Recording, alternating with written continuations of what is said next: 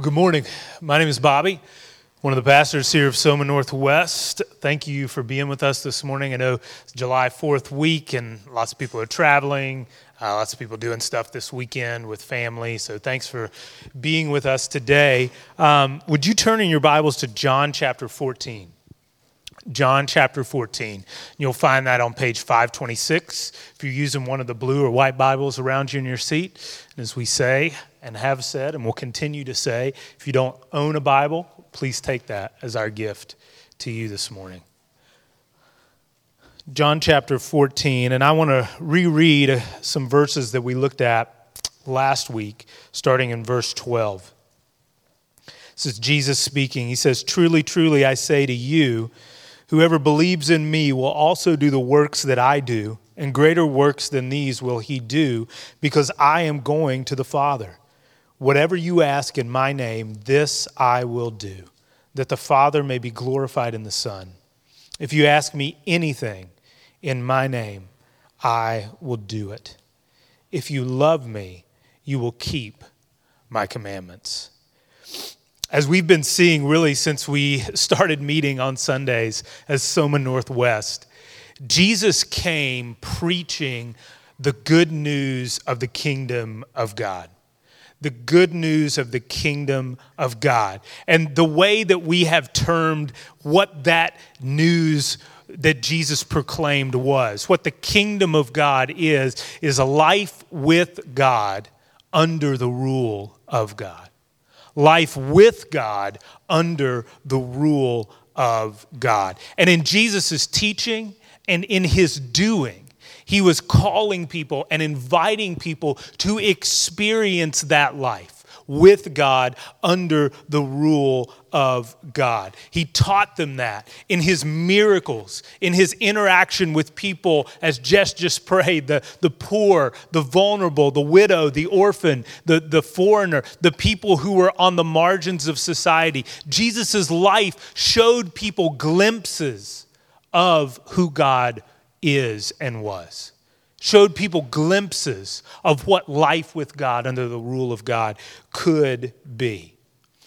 And as we come to John chapters 13 through 17, which we're working through this summer, we see, as John tells us at the beginning of chapter 13, that Jesus knew that his time on earth, his time with his closest friends who he'd gathered together, was coming to an end, that he was going back to his Father.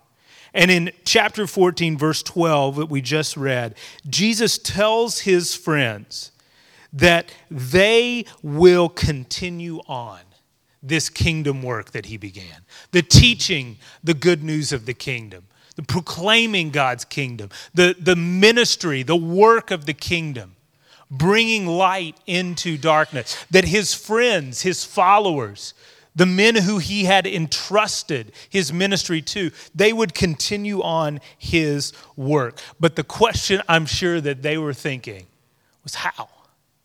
How will we be able to continue what you are doing, God? These greater works that you say are going to be possible. How is that going to be possible? We believe that you are the Messiah. We believe that you are God. We believe that you have power, supernatural power, and now you are telling us that we will do even greater things than you. How is that possible? I think as people, if you are here this morning and you are kingdom people, meaning you are followers of Jesus, that you have accepted that invitation of Jesus to be a part of the kingdom of God, to live life with God under the rule of God. I think for us, there are two ditches that we can fall into. Two ditches that we can fall into. The first ditch is that we can go all in on life with God. Life with God. That we can desire supernatural experiences. We can desire to see miracles and these greater works that Jesus was talking about in our circumstances, in our lives, in the lives of other people. We desire for God to use us in these things. We can desire to listen for supernatural revelation. You know, we can try to listen to what God is saying in us, and we can use language like God speaks to me or God tells me, and we can fall into the ditch where we desire to experience the power of God, but we separate that power from the Word of God.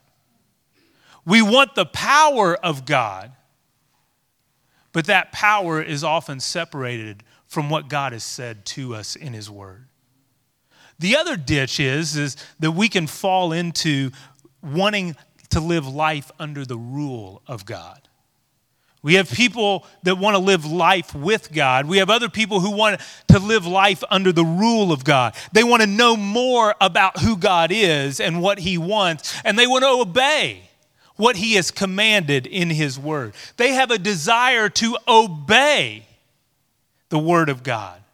But often that desire to obey God's commands is often separated from an experience of God's power. They want to obey. They want to live the life that God wants them to live. They want to do the things that God has called them to do, but often in their doing, it is separated from experiencing the power of God. Life in the kingdom for us can often be falling in and out of both of those ditches. Back and forth, back and forth, back and forth. John tells us at the beginning of chapter 13 that Jesus loved His disciples. He loved His friends. And because He loved them and because He loves us, He promised not to leave them alone to continue the work of the kingdom. Because He loved them and because He loves us, He knew that they could only really live life with God under the rule of God through the Spirit of God. They could only live life with God under the rule of God through the Spirit of God. And here's my big idea for you this morning. This is what I want you to take away this morning. The Spirit inside us is better than Jesus beside us. The Spirit inside you is better than if Jesus was right there beside you. And we're going to unpack that this morning from John chapter 14. And we're going to bounce back over to John 16 a couple of times because Jesus continues His discussion on the Spirit of God there as well. Read with me John chapter 14, picking up in verse 16. If you love me, you will keep my commandments, and I will ask the Father, and He will give you another helper to be with you forever. Even the Spirit of truth, whom the world cannot receive because it neither sees Him nor knows Him. You know Him. For He dwells with you and will be in you. The promise Jesus makes to His friends here is this: I will ask my Father to send you a helper that will be with you forever. Now, when we preach here and teach here on Sunday morning, you're not going to hear us talk about the Greek and Hebrew languages a lot. Partly, you're not going to hear that from me because I'm not very good at understanding those things. And I think sometimes pastors can say that to impress people. And I'm not trying to impress anybody up here. But what I want to share with you this morning is something important here in the language of what Jesus is saying. That word helper is the Greek word parakletos. And it's an adjective of the verb parakaleo, which means to call alongside for the purpose of encouragement. So maybe in whatever translation of the Bible you've got in front of you there, you have that word translated helper or advocate or counselor or comforter. And those are all good kind of translations of that word. Jesus is saying, I'm going to ask the Father to send you one who will come alongside of you to do all of those things, to help you, to advocate for you, to counsel you, to comfort you. But when we look here at the scripture and what Jesus is trying to say, to call the Spirit just a helper kind of sounds like he's powerless, that he's just kind of here to help out, that he's kind of second class. To call the Spirit just the advocate sounds too much like an attorney, that he's just filing legal briefs on our behalf, that he's standing in front of a judge to advocate for us. To call the Spirit just a counselor kind of sounds like a camp counselor or a buddy, somebody you sit around a campfire, tell your life problems to, and hopefully get some encouragement from. And to just call him a comforter sounds like he's a blanket that you curl up next to when you need to feel good. What Jesus is saying here is so much more than that. And it hinges on that word that comes before parakletos. I will send you what? Another helper. Another one who comes alongside. What does that mean? If Jesus is going to send, ask the Father to send another one, what does that mean? They already have one. They already have one who comes alongside to help, to advocate, to counsel, to encourage, to comfort. They already have another parakaleo. But that parakaleo is leaving. And Jesus says, I am asking the Father to send you another. I am asking the Father to send the Spirit who will continue the work that I have started. He will continue what I have done. The Spirit of God is a continuation of Jesus. The Spirit of God is Jesus continued. And here's what I mean. The Spirit is coming to continue what Jesus has started because Jesus says you already know him. You already know this Spirit. Well, how? How do they know the Spirit of God? Well, first he says he dwells with you. Remember last week we talked about Jesus explaining to his disciples his relationship with his Father. And the disciples saying, Jesus, okay, if you're going away, will you just show us God? Will you just show us the Father? What was Jesus' response? You've already seen the Father. Why have they seen the Father? Because they've seen him. You know the Father already because you know me. The same is true here. He says you know the Spirit because he is with you. And he is with you because Jesus was with them.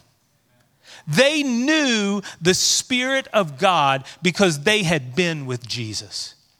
They had been with Jesus. They had seen Jesus work. They had heard Jesus teach. Do you remember back in John chapter 2 when Jesus first comes on the scene? There was a guy named John the Baptist, a different guy than this John. A guy named John the Baptist. And his ministry was to prepare people for Jesus coming. He was kind of like Jesus' hype man. He was getting people ready. He was getting people stirred up. He was getting people prepared for the ministry of Jesus when Jesus would come and proclaim the good news of the kingdom. And you remember how that started? How that ministry started? Jesus comes to John where? Well, John was called John the Baptist for a reason because he was baptizing people. He was giving people a symbolic way to declare, I am ready for the Messiah. I am ready to follow the one that God is sending. And Jesus shows up, the one that God had sent, the Messiah, the deliverer. And he comes to John and he allows John to baptize him. And do you remember what happens? John says that a voice from God, that everybody heard it, say, "This is my son, and I am pleased with him." God was saying, okay, everybody, he's here. The deliverer is here. The Messiah is here. My son is here. And do you remember what happened next? This bird, this dove flew down. Again, a symbol of God's Spirit coming to rest on Jesus, to empower Jesus for the ministry that God had sent him to do. Jesus is saying, you know the Spirit because you've been with me. You've seen the Spirit's power because you've seen what I have done. You know what the Spirit, that he is the Spirit of truth because you've heard what I have taught and you've known that it was true. Jesus' life and ministry had shown them the Spirit's work. He says, you know the Spirit because he is with you. But not only is he with you, he will be in you. Look at verse 18. I will not leave you as orphans. I will come to you. Yet in a little while, and the world will see me no more, but you will see me. Because I live, you also will live. And in that day, you will know that I am in my Father, and you in me, and I in you. Jesus says, I'm not going to leave you alone. Remember, these are his closest friends. John said he loved them. He loved them to the greatest extent of love. And because he loved them, Jesus says, I'm not leaving you alone. I'm not going to leave you as orphans to continue the kingdom work, to face the hostility of this world, to try to figure out life on your own. But Jesus says, I will come to you. I will come to you. And because I live, you will live. What's he talking about there? Because he lives, they will live. He's talking about his resurrection. He's talking about his resurrection. That because Jesus knew that he was going to die, that he was going to be buried, but that he was not going to stay dead. He knew that because he would come back from the dead and live, that his friends and his followers and everyone who would come after, who would believe in him, would live as well. That they would not see death for the rest of eternity. That they would not taste death like others taste death. That they would not live as people who have no hope, but that they would live because Jesus lives. And he says, I will come to you. I will come to you and you will see that I am living. If you flip forward a few pages in John to chapter 20, you don't have to do that now. You can go back and do that to make sure that what I'm telling you is true. If you flip forward a few pages to John chapter 20, you will see that after Jesus comes out of that grave, who does he go to? He comes right back to these men. He comes right back to these fellas right here that he made this promise to. He appears to them as their risen Savior, the one that they had seen die, the one that they had seen put in the grave.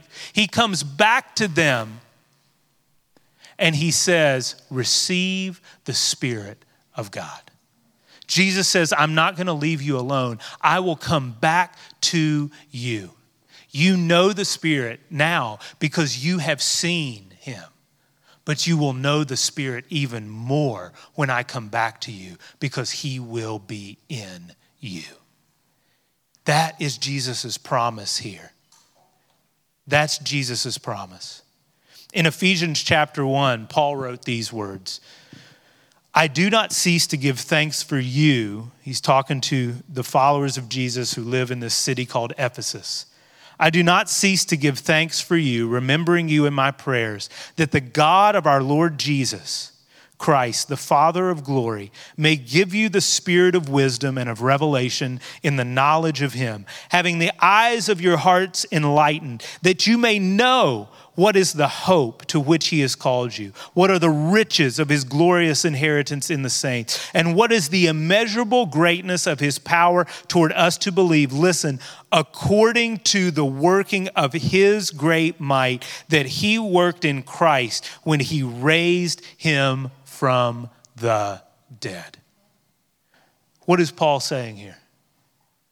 That for followers of Jesus, the same power that brought Jesus to life is at work in our life because the Spirit is in us.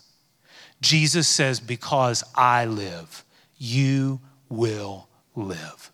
We can know life with God under the rule of God because the Spirit of God is in us.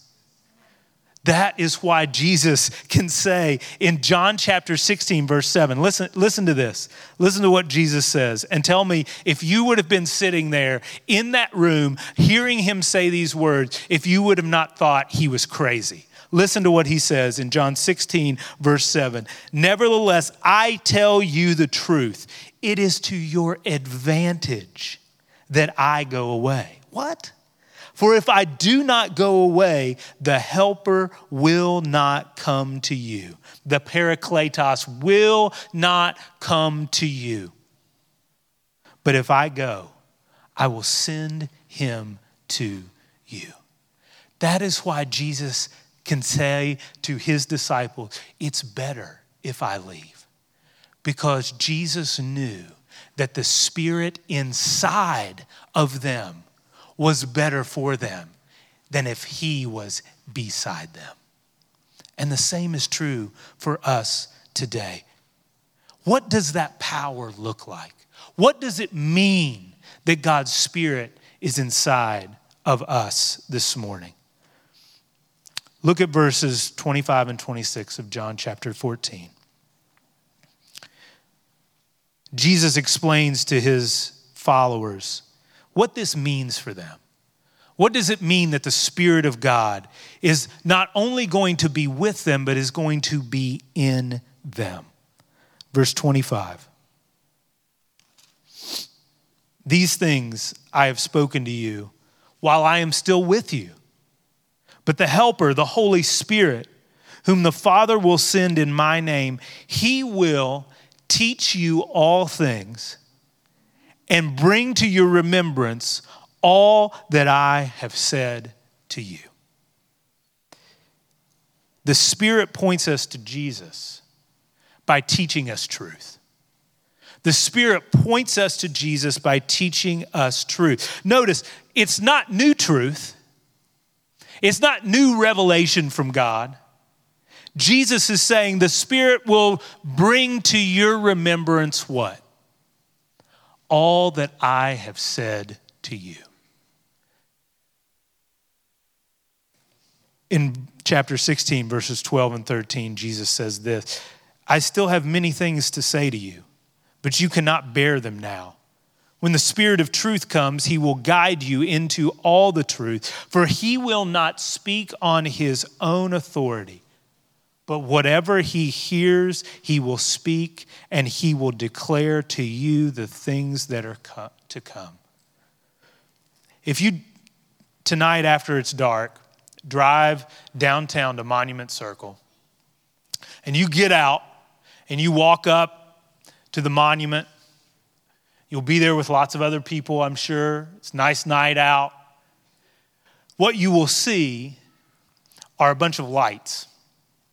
You will see floodlights all around that monument. And sometimes there'll be white light. Sometimes they'll have colored lights, blue and pink, purple. What are those lights doing? They are lighting up that monument. Nobody goes downtown and gets out of their car and walks up to the monument and goes to one of those floodlights and says, man, this monument's making this light look so good. This light is amazing. I've never seen light like this. I don't even care about this monument back here. I just came here for this light. That's foolish. That's not the purpose of that light. That light is there to do what? To shine on that monument, to illuminate that monument. You go to Washington, D.C., you see this all over the place, all of the monuments all around Washington, D.C. At nighttime, there are lights all over the place, and they're doing what? They are illuminating that monument. The Spirit is coming and has come to shed light on Jesus. The Spirit is the floodlight to the words of Jesus. The Spirit brings clarity to what Jesus taught to those who wrote to the church. That's why we call this book here God's Word. It's not because God dictated everything that should be written in here. It's because the Spirit of God called to remembrance what Jesus had said and gave the apostles who wrote this New Testament that we're reading out of now the insights and applications on Jesus' words in their own language, to their own culture, in their own time. The Spirit of God shed light on the words of Jesus and helped these men in this room write to the church, write to us. And as we read, the Spirit helps us make insights and applications from Jesus' words to our life, to our circumstances, to the culture and the times that we live in. That's been true for all the followers of Jesus before us. That will be true to all the followers of Jesus after us. It's not possible to experience the power of God apart from the Scriptures. The Spirit transforms you and He transforms me through the truths of the Scriptures. Truths about who God is, truths about who we are, truths about the world that we live in. Working those truths out in us as we read it, as we study it, as we obey it, as we practice it. Remember Ephesians 1, having the eyes of your heart enlightened. The Spirit gives illumination to the words of Jesus to our hearts. That's why Jesus says He lives in you. It's better than if Jesus was just sitting beside you, teaching you. Jesus is telling His disciples, and He's telling us here that the Spirit of God lives in us and is transforming us directly through His words. How does this happen? The Spirit is constantly pointing us back to Jesus. I just want to tell you this morning from the Scriptures. People who claim to be filled with the Spirit, who always are talking about how they're experiencing the Spirit, that it's Spirit, Spirit, Spirit, Spirit in me in the Spirit. They do not understand who the Spirit is and what He came to do. Because what Jesus is telling us here is that the Spirit doesn't want attention. And the Spirit is not going to bring attention to you or to me. The Spirit is here who lives in us to bring attention to Jesus. And if someone is not talking about Jesus, if someone's life does not look like Jesus, if someone is not reading and obeying the words of Jesus, they are not experiencing the Spirit of God. They are not experiencing the Spirit of God.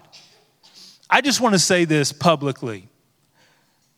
What we experience here on Sunday morning, what Tamis does, what the band and the singers up here do, is a great example of this. It's a great example of Spirit-led worship. And I want to tell you why. Because it's not about how the music is done. It's not about what music is like stylistically. It's not about what it's like musically. It's not even physically what it's like, about people raising their hands or closing their eyes or whatever. It's about who it points to.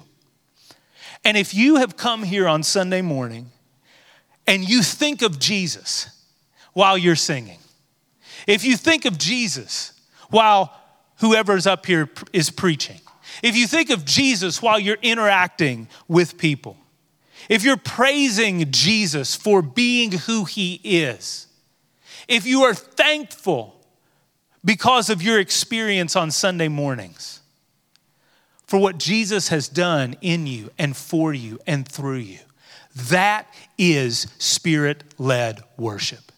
You can close your eyes, you can cry, you can lift your hands, you can be on your knees, you can do all of that thing and it not be Spirit-led worship. Because if it's not about Jesus, it's not from the Spirit. If it's not about Jesus, it is not from the Spirit. And to me, I want to thank you because every Sunday morning we experience Jesus in this place. We experience Jesus in this place. And it's not limited to music, as we're going to see, but that's just a great example of it. The Spirit draws our attention to Jesus by teaching us, reminding us who Jesus is and what Jesus has said. Look at verse 20 with me. Truly, truly, I say to you, I'm in verse 16, chapter 16. Verse 20 of chapter 14, in that day you will know that I am in my Father and you in me and I in you. Whoever has my commandments and keeps them, he it is who loves me. And he who loves me will be loved by my Father, and I will love him and manifest myself to him. And Judas, not Iscariot, said to him, Lord, how is it that you will manifest yourself or show yourself to us and not to the world? Jesus answered him, if anyone loves me, he will keep my word. And my Father will love him, and we will come to him and make our home with him. The Spirit draws our attention to Jesus by teaching us truth. And the Spirit gets us in on the oneness of the Father and the Son. The Spirit gets us in. And let me explain what that means. God's love for us, what Jesus isn't saying here is that God's love for us is conditioned on our obedience to him. Our obedience, listening to Jesus' words and doing them, allows us to experience the dynamic of God himself. Our obedience, hearing the words of Jesus and doing them, allows us to experience that dynamic between the Father and the Son. What is true about everyone in this room who is a Christian is this: you are one with Jesus. You are one with God. The Spirit is in us. That's a relationship that is as organic as a child to their parents, as a brother to their sister. There is a DNA there that happens, that is present with all of us who are Christians, that we are one at our deepest essence with who God is, and that will never change. But what Jesus is talking about here is our experience of that relationship. Our experience of that relationship that we have with the Father, with the Son, and with the Spirit. And what Jesus is telling his disciples here and telling us this morning is that we can experience the very unity of God himself. That we can experience the Father in the Son in the Father, that we are in the Son and the Son is in us. Will you turn with me to Ephesians chapter 4? I want to read this, make a couple comments, and then we'll be done. Ephesians chapter 4.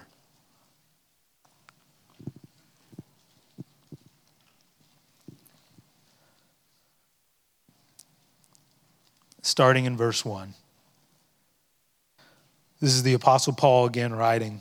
He says, I, therefore, a prisoner for the Lord, urge you to walk in a manner worthy of the calling to which you have been called, with all humility and gentleness, with patience, bearing with one another in love, eager to maintain the unity of the Spirit in the bond of peace.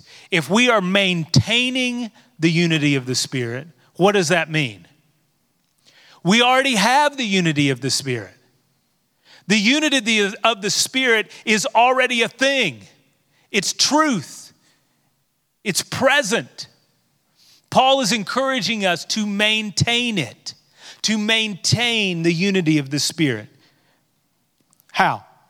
There is one body and one Spirit, just as you were called to the one hope that belongs to your call. One Lord, one faith, one baptism, one God and Father of us all, who is over all and through all and in all. Again, Paul, belaboring the point, we have unity with God as Christians. We have unity with Jesus. We have unity in the Spirit. That is true about us. But grace was given to each one of us according to the measure of Christ's gift. Look down, verse 11.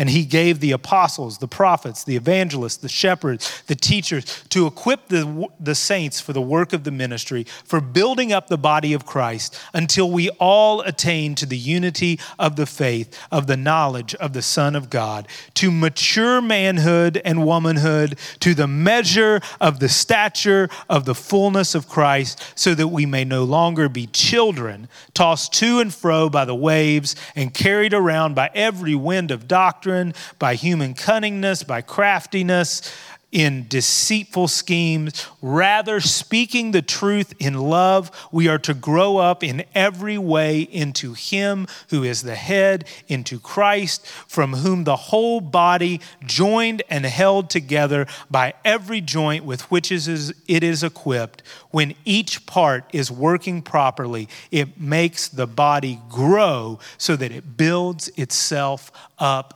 into love. God gives us His Spirit. He pours His Spirit into U-shaped and me-shaped containers. God pours His Spirit into us. And one of the results of that is that when we follow the words of Jesus and allow the Spirit to build up the church through us, then we experience unity. And he gives us examples here of apostles and prophets and teachers and shepherds. And those are just some of the ways that God uses us to build unity together. But he gives us this picture of a body working together. And there are some of us in this room who know what it's like when parts of our body do not work together with other parts of our body, right? What happens? We feel pain. We're not able to do the things that we want to do. Our brain tells us we can do something, and our body quickly reminds us that it's not possible. We injure ourselves, and we feel the result and the pain and the brokenness in our body of that injury. What Paul is saying here is that God wants us to experience wholeness. He wants us to experience healthiness. He wants us to have a body that works together in unity. And the way that that happens is through the Spirit. And when that happens, Jesus and Paul tells us, you get a glimpse of who God is. You get a glimpse of who God is.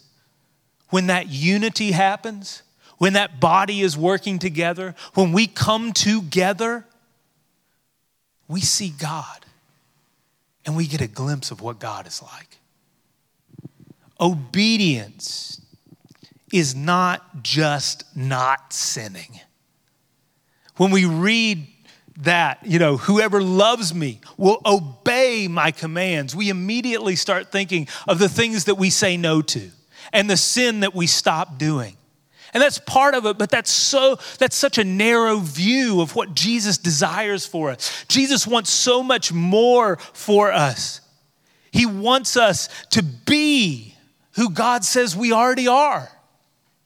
United with him. He wants us to do what God has created us to do, to continue the work that Jesus started, to continue the kingdom work. And the Spirit of God is the way that we do that. The Spirit of God allows us to be who God has created us to be. The Spirit of God empowers us to do what God has created us to do. What Jesus knew is this: the Spirit isn't God beside us, just coaching us up, giving us some inspirational pep talks, being a camp counselor that's just telling us that things are going to be okay. The Spirit is God inside of us, at work in us, and at work through us. And that's why Jesus could tell his followers, it's better. It's better for you if I go. It's better for you if I am not here, because I am sending another helper, another encourager, another strengthener, another counselor, another advocate to empower you to experience the unity that God desires and to continue the work that I have started. Next week, we're going to get into that power in John chapter 15 a little bit more. And we're going to talk about what does that look like for us? What does that mean on an everyday basis for us to allow the power and the presence of Jesus Christ through his Spirit to work in and through us?